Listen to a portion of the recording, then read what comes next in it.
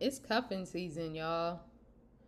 What are you gonna do to shake that rust off and get you a winter bay? Let's talk getting back out there on today's Dear Single Women's podcast. Hello, single ladies. Welcome or welcome back to the podcast. I'm your host, Shanintra. This podcast is for single women who are healing, growing, living, and loving their lives on their terms. Please follow, like, subscribe, share. Please do all that good stuff. I thank you guys for all of the support, all of the positive feedback.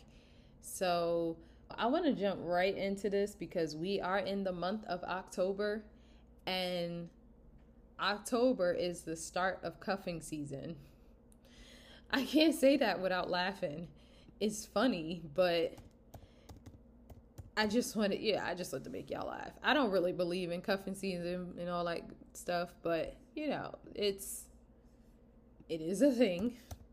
If you don't know what cuffing season is, I Googled when does cuffing season start. It starts in October and lasts until just after Valentine's Day. So what is cuffing season? Is just when the season's changing, and most of the time people want to link up, people want to have a little boo for the fall, for the winter. Just it's cold out, right? You need somebody to cuddle with, you need to cuff. So I think it's funny. But I mean, if we in cuffing season, then I need to go get me somebody. And that's where the point of this episode comes in. The rust is real. I really kind of regret not giving enough attention to dating. I don't believe in being a serial dater. I don't think that that's healthy. I don't think it's healthy to spread your emotionality and who you are all around, because at least I guess I don't think it's healthy in general, but I will speak for myself. As an empath, it's something I just can't do, because connecting with all of these men emotionally in some way, I feel like a piece of me is with them, and I just can't spread myself like that. I don't think that dating, being a serial dater, is healthy, but I swung too far in the other direction where I just didn't do it at all for years, and just focused on my education and my career. And those things served me well. In about a year and a half, I will be Dr. last name, and I'll have a doctorate in educational leadership. So those things have served me well. In a short period of time, having 3 degrees is just quite a feat, but it came at a sacrifice where, as I said in the previous episode, I will literally hand my phone to my friends and ask them to help me on the apps. I just don't know what to do. I'm not used to communicating online. And of course, it's more natural in person because I'm just being myself.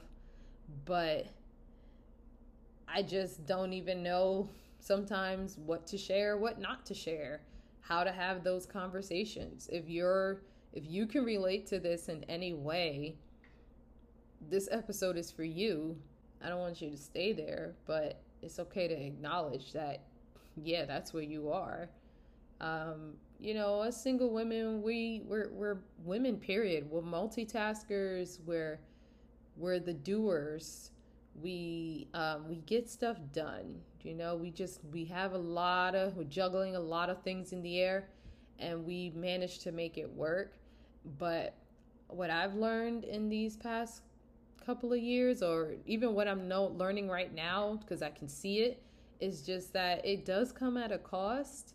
You don't want to be a jack of all trades and can't master one thing.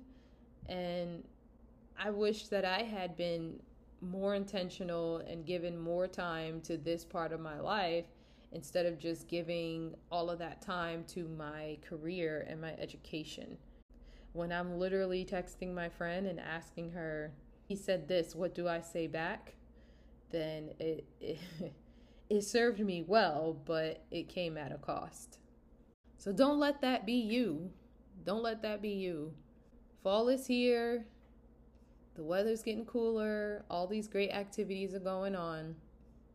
Cuffing season is here. No one wants to be alone. Hopefully, that connection that you build with somebody around this time, I want it to last for you. I don't want it to end in the springtime.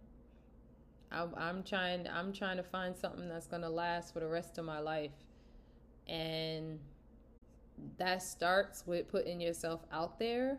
That starts with getting the rust off. That starts with approaching your singleness and your dating and your social life, I guess. Approach that with just as much tenacity, grit, power,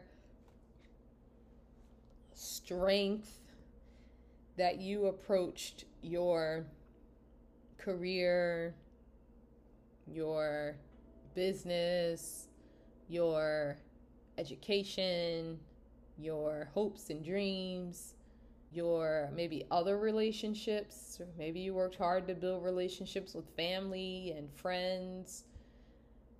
It's already inside of you. The power is already inside of you. Go ahead and use that to find your person. And I think at the end of the day, that's something that we are all looking for. Man, woman, single, dating, engaged, married. We all at one point went on or want to go on the journey of finding our person. And so give that the time that it deserves. So what are some ways that you can practically get the rust off, practically find your person for cuffing season and beyond? What are some things that we can actually do? Well, I was looking at this book about. I'm always looking at a book, but I'm using that mental acuity that got 3 degrees to now get me a man. And so I'm reading and learning a lot because it don't come natural to me. I haven't done a lot of dating. It doesn't come natural to me. So I'm going to read and learn. So this book is called How Not to Stay Single, 10 Steps to a Great Relationship. It's by Nita Tucker with Randy Moret. I got it on thriftbooks.com. It is an old book, so there are some dated things in here, like placing personal ads. So there's some dated things, but there's some things in here that are also good, and that honestly, if you're open to it, it'll shift your mindset and maybe have you try something new. I've had this book for a while. I wasn't ready, I think, to read it all back then, so I read one. It says 10 steps to a great relationship. I read the first step, and I think I stopped. I was doing that, and then I stopped after that. So who knows? Maybe that's why I'm still single. I didn't follow the 10 steps. But one I did want to mention, it's a long book. It's over about 150 pages, so I can't go through the whole thing with you, of course. But there's one part I did want to mention of something that you can do, since we're talking about getting out there, being active. She says to really use your dating resources to your advantage. So if you live in a big city, there's a lot of things going on around you always. And she says that you should take advantage of the online networking, dating services, singles groups, clubs, and events. Even if you don't live in a big city, hopefully you're not too far from one, or you can really take advantage of a lot of the online things that are still going on post-pandemic. That's an opportunity for you. She says, just joining an organization or placing an ad isn't enough. You have to actually show up for events and make an effort to meet the people who are there. The purpose of these resources is to create a flow of new people into your life, not to qualify and screen them. We'll work on screening techniques in the step 6 chapter. That was kind of mind-blowing for me because I am getting out there. I am going to things.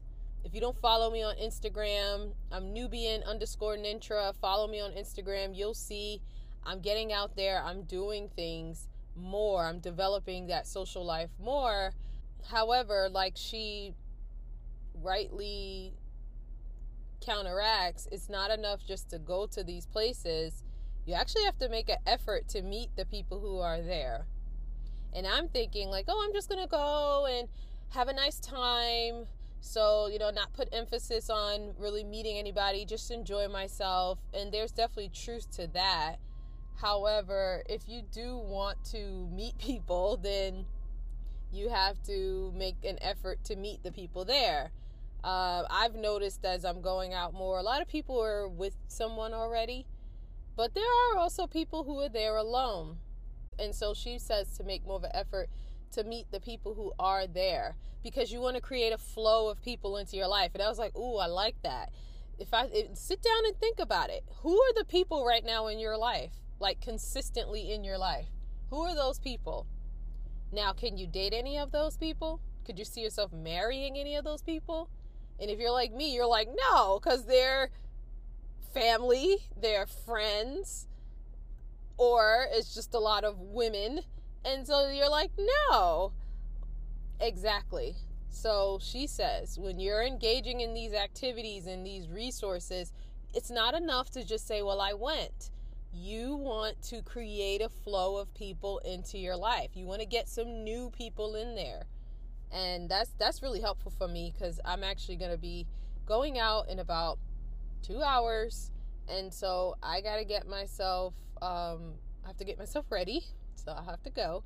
But I would love to report back on how I did working on this goal, I guess, to really create a new flow of people. I like how that sounds. Create a flow of people into your life.